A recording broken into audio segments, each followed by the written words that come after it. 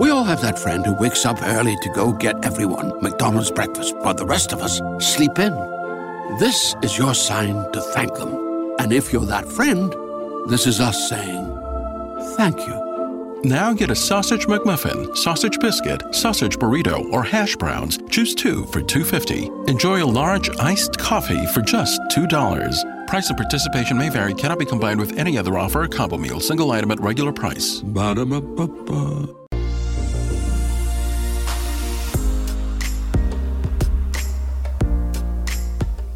And welcome back to the X Zone. I am Rob McConnell, and we're coming to you from our broadcast center and studios in Hamilton, Ontario, Canada. If you'd like to send me an email, xzone at xzoneradiotv.com, on all social media sites, Xzone Radio TV. And if you'd like to find out about the programming we have available for you 24/7, 365 on the X Zone Broadcast Network, www.xzbn.net. And for the X Zone TV channel on Simul TV, it's channel 21. www.simultv.com. Exo Nation, my guest this hour is John LeBon. He is an Australian who spends most of his time trying to unravel the lie system into which we're all born. JLB is primarily known for his work on YouTube, which has attracted over 6,000 subscribers since launching in early 2015. Over the past years, JLB has developed and attempted to share a framework he describes as real skepticism, whereby even the most fundamental truths, which most people generally take for granted, are evaluated and empirical and logical basis, and no field of inquiry is considered taboo. Central to this framework is the concept of primary source research methodology, which is explained in detail on his website, which is www.johnlebon.com. Joining me now all the way from Australia is John LeBon, who is affectionately known by friends and colleagues as JLB. And JLB, welcome to the X Zone. Well, thank you very much for having me. What a terrific introduction, and how magnificent is this technology. You're in Ontario, Canada. Right. I'm here in Brisbane, Australia, and we're having a zero latency discussion through our computers. It is phenomenal, isn't it? It certainly is. And, over the years, I've been doing the show for 29 years now, and to see the technology grow so fast, I can only wonder what my grandchildren's children will be able to accomplish during their days. But let's talk more about you, my friend. Why are you called the world's leading skeptic? Well, that's what I call myself, and you could argue that it's a cheeky little way to promote oneself. But basically, it seems to me that the way the world is today, there's lots of things that people believe that they never really challenge. They've never even thought to challenge. Right. And so some of them are obvious. Things like, say, how did we get here? These days we're told that we got here through human evolution. That could be true. Right. We're told that the Earth used to be the home of these giant creatures called dinosaurs. That could be true. And they were wiped out by a meteor, and that could be true. And all these things that could be true. But my philosophy is, why don't we look into the evidence for these stories? Because what happens is at school, we're generally not given the evidence. We're just given the stories. Right. So we're taught about dinosaurs. I was taught about dinosaurs in grade 2, which means I would have been 6 or 7 years old. So they're not really teaching you the scientific method at that age. They're just teaching you, well, here is a Triceratops, here is a Velociraptor, these kinds of things. So what I've been trying to do for the last few years is just go back and look at, well, what is the evidence, what is the official scientific evidence, the official scientific story, and how much of these things would I believe if I was told them today? And it turns out, Rob, that a lot of things I used to believe, I no longer believe, precisely because I've gone and looked at the evidence. Well, JLB, is there one specific event that made you a skeptic? No, not one specific event, but what happened a few years ago, I was just a regular person. I was about 26 or 27, just leading a very regular life here in Brisbane, working a very regular job, which I actually still do work that same job to this day, actually. And then I saw an event, or I saw an analysis of an event that had been on the news earlier that year. And there were some anomalies in this event which made me think, well, hold on, what is going on here?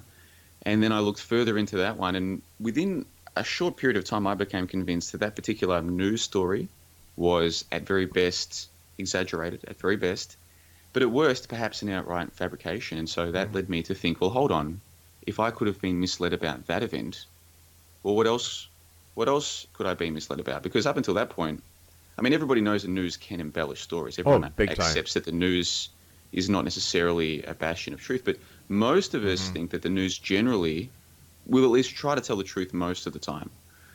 But I no longer am convinced that that's the case. I now see the news more like what we see in, say, George Orwell, 1984, where the news, the telescreen, its entire purpose is propaganda. I'm now more of that way of thinking than I was 5 years ago, and I still thought the TV news was relatively true. So to answer your question more directly, there was no one single event, but over time, it's almost like a domino effect. Just one leads to the next, and then 4 or 5 years later, you're sitting here chatting with a gentleman from Ontario, Canada, calling yourself the world's leading skeptic. It all happened so quick, I had no idea 5 years ago what I was exactly getting myself in for. Is it possible that with the advent of the internet, by the way, I call the internet the largest septic tank that mankind has ever created because there's more crap in it than there is anything else, that due to the success of the internet and the internet stealing a lot of advertising revenue away from mainstream media, that they had to incorporate the dynamics and the methodology that the internet has been known for when it comes to the reporting of news, and that is, if it don't bleed, it don't lead. Yeah, that's a very good question. I'm not too sure. I mean, I look at the way the news has functioned, and as far as I can tell, the news has always had this, from the time that it was broadcast on radio and then on TV, it's always had this authoritative appeal to people. Yes. And I'm starting to learn that most humans, they want an authority to tell them how things are. So whether that is their religious leaders or that is their television news leaders, or more recently, people with their e-celebrities and their Kardashians, most humans seem to want somebody to look up to admire, to try and replicate, to copy, just to make them feel as though someone's got it all worked out. So with the news now, if I'm in the same room as somebody who's watching the 6 p.m. news, I'm kind of looking at that person rather than the news and studying what effect is the news having on them. And they seem to be in a state of hypnosis. And I don't know if you or your listeners have tried this, but I strongly recommend it. Next time you're in a room with people watching TV, just spend a few moments watching the people who are watching the TV. And you might notice that these people, they're not watching the news interactively. They're quite seriously just sitting there passively being told how things are. And it's almost like they're under hypnosis, is what it seems like to me. Well, I still firmly believe, and in fact there's a couple of surveys that have concluded the same thing, that not only are we still getting subliminal information on the televisions, but now we're getting subliminal information, poured at us and triggered to us on the internet. Yeah, well, there are those studies or those articles talking about how maybe websites like Facebook are kind of doing their own A/B testing. Yep. That is, they'll show one set of information or posts to one set of users, and then a different set of information or posts to a different set of users to study their reactions. Now, I don't know if that is true or not, but it seems plausible to me. And in marketing, this is literally what people do. So what will happen is, suppose your website notices that this particular user is more likely to click on articles or thumbnails for articles that look like this or sound like this. They will start to tailor those articles and those thumbnails to that user. So in other words, they learn about their user base, and then they start doing effectively their own A/B splits. That is, the more they know about you, the more they tailor their own content to you specifically to make you more likely to click. We're seeing this already. This is just part of this is part of internet. This is part of the world today, as things already are. Do you think that Google and Facebook and all its subsidiaries are getting too much power? I don't know about too much power, because originally I had this idea that, there's an idealistic way the world should be. And so I went through this phase a few years ago of almost like a conspiracy theorist sort of, they're getting too much power there. The Facebook and Google are, manipulating their users, these kinds of things.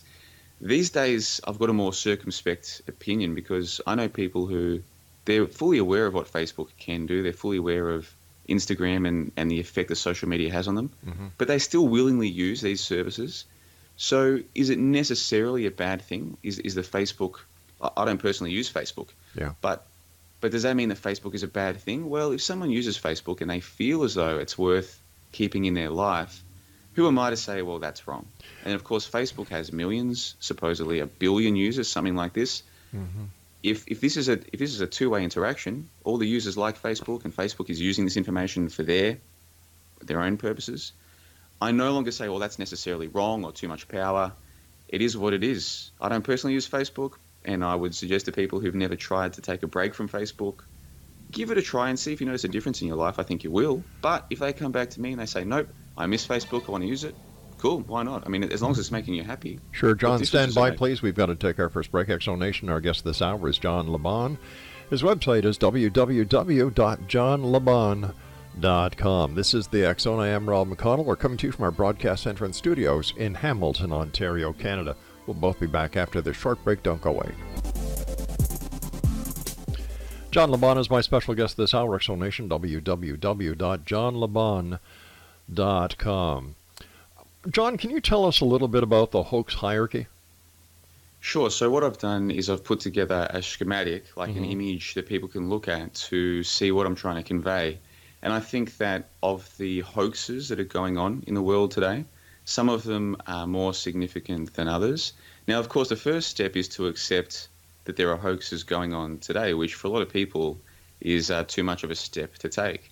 But there is a group of us on the internet, and we seem like we're growing in numbers, not fast, and we'll never be the majority of people, but there's a growing number of people who seem to understand that, yes, there are a few deceptions in the world today. So I'm reticent to specifically name any of them without knowing too much about your audience, but basically people like me, we think that perhaps some of what we're told about the space missions, they might be a joke, they might be a hoax, perhaps, possibly. So we're talking about the lunar landing cover-up and conspiracy.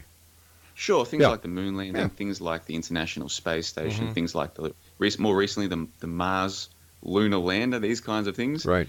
I happen to think that these are all fake stories, and I know that this is a very controversial opinion because people will usually come back and say, well, how could they fake this? Why wouldn't the other governments around the world dob them in? And then, of course, my response is, who convinced you that the world is run by lots of different governments? And most people operate on the framework of, oh, no, there's Chinese government, there's American government, there's an Australian government. These are all completely separate, running their own nations, which is exactly what I used to think. But what happened was a few years ago, I started reading books like 1984 by George Orwell, and Animal Farm by George Orwell, and Brave New World by Aldous Huxley. And I didn't just watch the movies or listen to the audiobooks. I actually sat down and read the books and tried to understand how much of this is allegory or metaphor and how much of this actually does apply to today. And I look at the way the world operates and I think, well, hold on, I'm speaking to a gentleman in Canada. There's absolutely nothing in between our conversation. It's just you and me. Yeah. And we can do this whenever we like. And so can anyone with the internet. Who convinced me that there are these national governments who are controlling their own people? It seems to me as though we already live in a globalized world, almost like a one world. And the governments almost seem like little more than caretakers of the people. They're almost like it's almost like it's there for show. But in reality, we're already under a one world system. We all can do banking together. Yeah. Like I could send you money on PayPal instantly and vice versa. We're talking instantly. We use the same language, most of us. English is either a first or a second language for most of the world already, especially with younger people. Right. So I'm no longer convinced that there's all these different governments trying to control their own people. It now seems to me as though the so-called governments of the world, they're all pretty much on the same team. And then the next response you get is, well, how about all of the wars? If they're all on the same team, how can we get all of these wars between people? And then I say, well, once again, just to use it as a thought experiment, as a way to introduce these ideas, consider 1984 by George Orwell, which everybody tells me they've read. Everyone says, oh, yeah, I've read that. Well, why don't you explain? Why don't you explain it to our listeners who may not have read it? Yeah, okay, cool. So in 1984, this is a book by George Orwell from the 1940s, and it's a lot of people cite this book as like a blueprint for the future, but I think that perhaps George Orwell was just writing about how things already were, even in the 1940s. And so the basic story is that the protagonist, Winston, he lives in this time where he's not really sure what year it is, and most people around him seem like they're very They're very happy just to go along to get along, but he knows that something's not right. And his job, Winston, is working for the government in the so-called Ministry of Truth. And what he does there is he helps them to change the past. So if there's been a change in government policy, he helps to go back through the old newspapers and change what the previous policy was so as to not make it obvious that the government is contradicting itself. And of course, I'm sure in your country, just like mine, the government does change its policies and change its claims all the time. And people just go along with it. People don't seem to understand the contradiction or care about it. And anyway, to fast forward, to cut a long story short, over the course of the book, we learn through Winston, the protagonist of the book, of the story, that the world is already run by one group. They have separate governments in different parts of the world to keep the masses in line, to make them think they need their government. And they have wars on the telescreen. That is, they scare their populations by saying, oh, we're at war with East Asia. We're at war with Eurasia. We're always at war. We're constantly at war. That keeps the masses in line. It keeps them thinking they need a government, keeps them thinking that they need to pay taxes to fund the war effort. But in reality, these are fake wars on the telescreen. And so I use this as a way to ask people, well, how much do you really know about the Iraq War, for instance? You see things on your telescreen. Mm-hmm. You might even know people who were deployed, but how much of that deployment was about actual war and how much might have been about, say, strategic relocation and demolition? How much of what we think we know about war is truly two or three or different sides fighting each other? And how much of it is something very different, more about occupation of territory rather than actual war? And when I put it all like that, if people are familiar with my work, they might see where I'm going with this. But if someone's new to all of this, Rob, I wouldn't blame them for thinking this guy is crazy. Tell me your thoughts on the events of September the 11th, 9/11. Okay, so was it a hoax or was it real? I personally don't believe that there were planes on 9/11, and the reason why I say this is because I used to believe that there were planes, and then I looked into the official story, and the official story is that those planes were traveling at 500 miles per hour into the towers. And I'm not a physicist, so what I did was I looked into, well, what is the physics of flight? And it turns out that these commercial airliners, they can't fly at certain speeds down here at sea level because the air is 3 times as dense. And so what happens is planes fly much slower down here because of the denser air. As they get up to cruising altitude, then they can fly at their cruising speeds. But down here at sea level, even at just a couple hundred miles per hour, even the slightest change to the joystick by the pilot can lead to dramatic changes to the flight of the plane. At 500 miles per hour, officially, a plane can't fly at 500 miles per hour down here at sea level and still be controllable. But if you look at the footage, they look like they're flying at a straight line. So I started studying the actual footage, the footage of the planes, and I noticed some obvious anomalies. They weren't obvious to me when I first saw it because I guess I just didn't even think to question it. But if you look at the footage of the planes now, it is, in my opinion, comical. It's laughable. I think they could have done a much better job with the CGI than they did. But well, wait a sec. Planes. Okay, hold on here. Let's just stop here for a second. With all the different cameras from all the different media agencies, as well as people, civilians, I'm in broadcasting, and I would find it very hard to actually. I don't think that it could be done. Maybe I'm wrong, but to get all these different pieces of footage, both photographic, video, digital, and compile them in such a manner that they're all using the same CGI files to commit one of the greatest hoaxes of our time. It seems completely unbelievable, doesn't it? That's exactly what I would have said. But so I started looking. Okay, but let's just go back to the people who lost their lives, including members of my family. So how do we account for them? Where are they if they're not dead?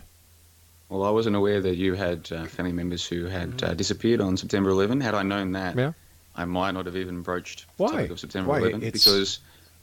it's your opinion. I would just like to know where the people are. Once again, there's members of the New York Fire Department, New York Police Department, the Transport Police, the Port Authority Police, civilians who... Over 3,000 of them. Where are they if this was a hoax?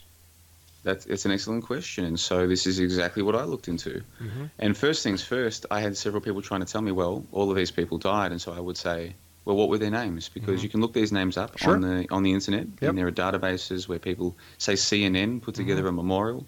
So you look into, well, first of all, how many of these names can we even verify? And in this day and age with the internet, it shouldn't be too difficult to track down some of these names. And time again, I've had people say to me, oh, I had people die on 9/11, people in my family or friends. And I say, cool, what was their name? Because if people did die, let's put together the number of people who we can confirm died, because it could be an exaggerated number. Let's put together the list of people who did die on that day. And without fail, these people can never either give me a name, or when I look up the name, it's not verified by any database, any list of people on the internet.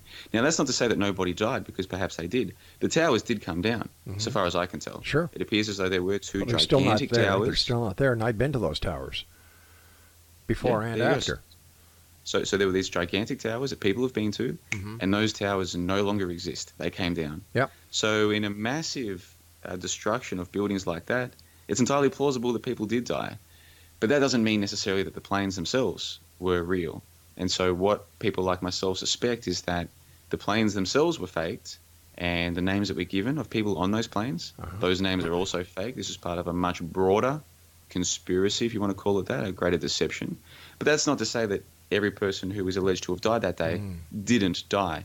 But I personally don't believe 3,000, not even close to that number. Have you gone to the 9/11 Center? Not yet, but you know what? In 2019, I'm coming to the United States, so long as they're going to welcome me in, which I assume they will. I've got a clean criminal record.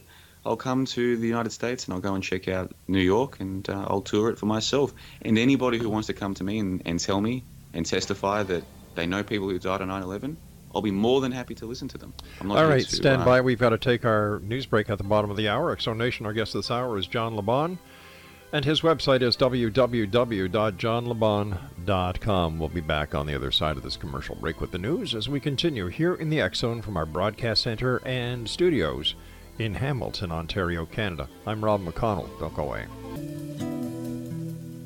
Exonation, John LeBon is our guest this hour, www.johnlebon.com. JLB, in your opinion then, if two aircraft did not take down the Twin Towers, what did and why? Yeah, that's a good question. So in terms of how they brought the towers down, that part I don't know. All I could do is speculate. But with the towers themselves, I'm not sure that they were in use the way that we've all been led to believe.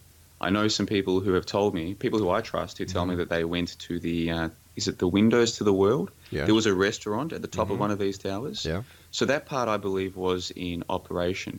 But in between the ground level and the Windows to the World, there were, 100 levels, 110 levels, something like this. How many of those levels were actually in operation and full of office supplies and real people? And this might seem like a strange question, but if people try to imagine in their mind the images that were shown of the rubble following the collapse, how many computers or desks or how much paper or any office material, even carpet, how much do people recall seeing? There was tons of paper. There was tons of ash. You know, are you sure in Australia you saw the same footage we did? I'm absolutely certain of it. And in fact, there was a person who got into this line of thinking, like where's all the office supplies? Where's the computers? Where's the desks? Where is all of it? Where's the filing cabinets? Where is it all? And so what they did was they called into one of the shows shortly after the event had happened, people covering the topic saying, call in, let's discuss what's happened. And he asked one of the experts at the time, hey, I've noticed that there is none of this filing cabinets and all these office supplies. And the response that he was given was to the effect of, oh, well, a lot of this stuff was cleaned up immediately. And it seems to me like an implausible suggestion that the reason why we didn't see computers and filing cabinets and all these things was, oh, they just happened to clean that up straight away. But how about do you remember seeing all of these filing cabinets and computers and desks? How about the fact that the heat from the fire was so extensive that it melted? If it could melt steel, like it did on several of the girders that we've seen, it was steel. The heat was so hot. It melted steel. It could easily melt the tin that filing cabinets are made out of, or plastic that computers are made of. I like come on, that's a little bit far-fetched. I would have thought so too, but if that's the case, if the fire is going to melt all of the metal of filing cabinets and so forth, how come it didn't melt the passports of the guys who supposedly flew the planes? I don't know.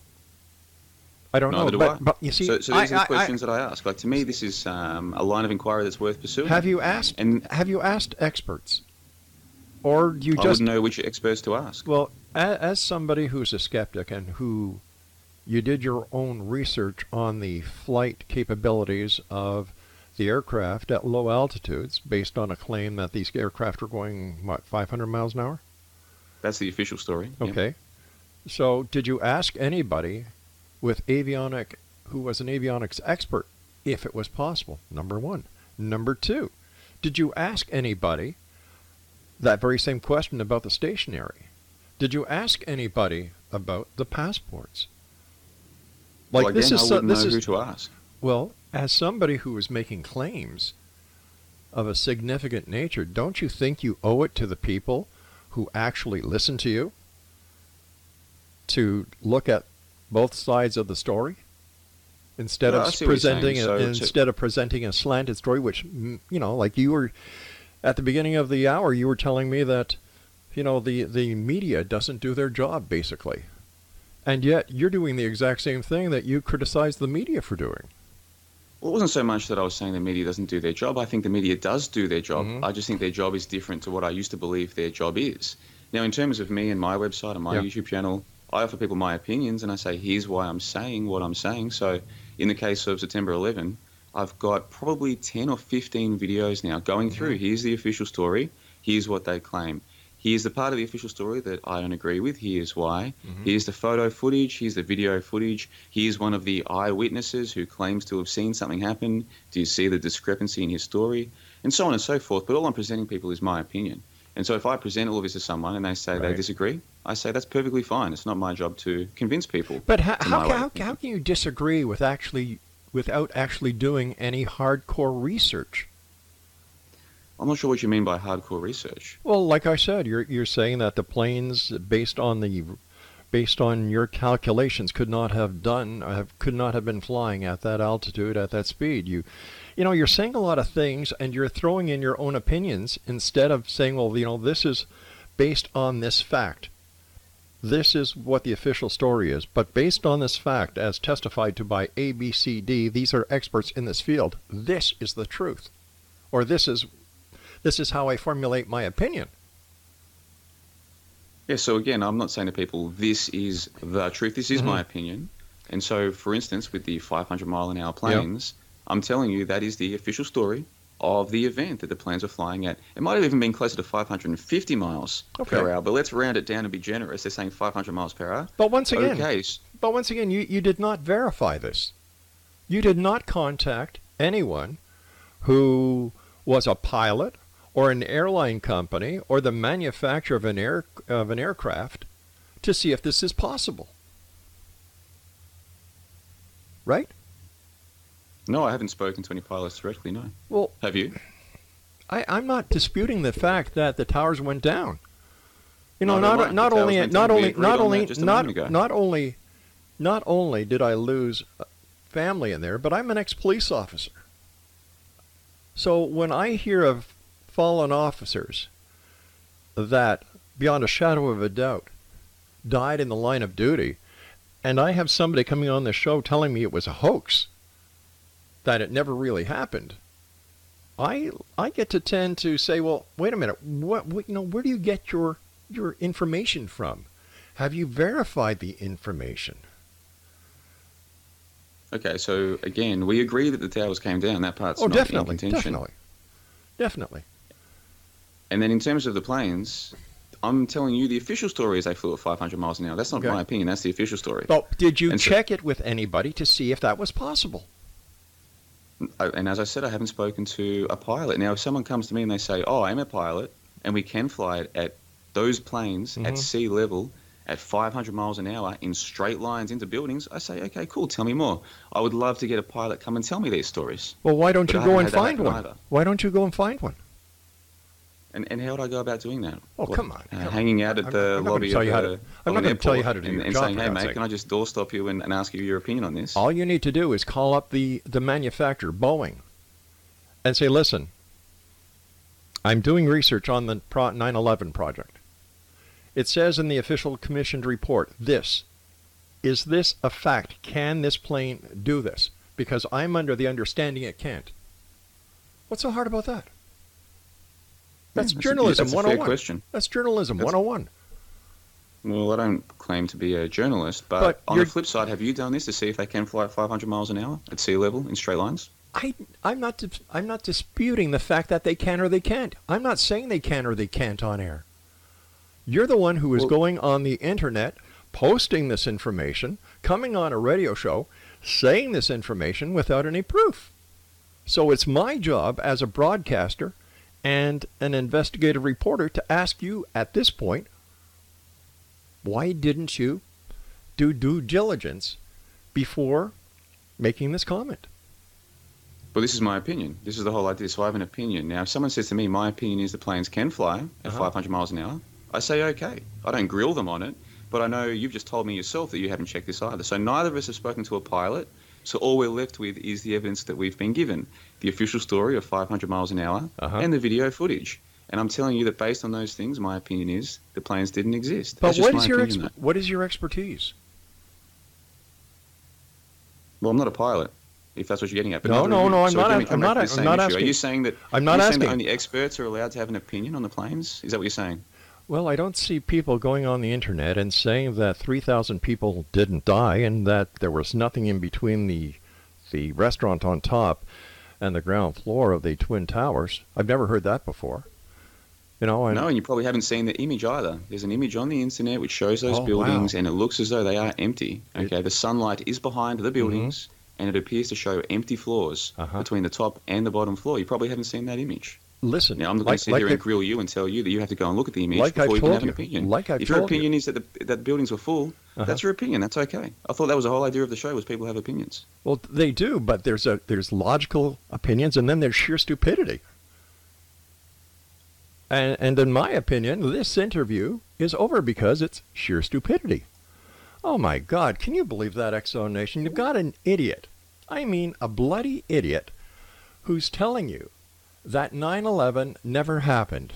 Oh, no, the aircraft could not do that. Where the hell does this guy come from anyway? I think there must be something in the Aussie water that he's drinking that is a little out of whack. Can you just imagine that? He makes all these statements based on his opinion that this did not happen. Give your head a shake, mister. You really don't know what the hell you're talking about. And I figure I've wasted nearly 45 minutes on this, and I'm not going to waste another minute. When we come back, more of the X-Zone, I hope, with people who are a lot more logical and sincere than this last guest was. I'll be back on the other side of this break. Whatever you, don't go away. My name is Rob McConnell. This is the X-Zone, and we're coming to you from our broadcast center and studios in Hamilton, Ontario.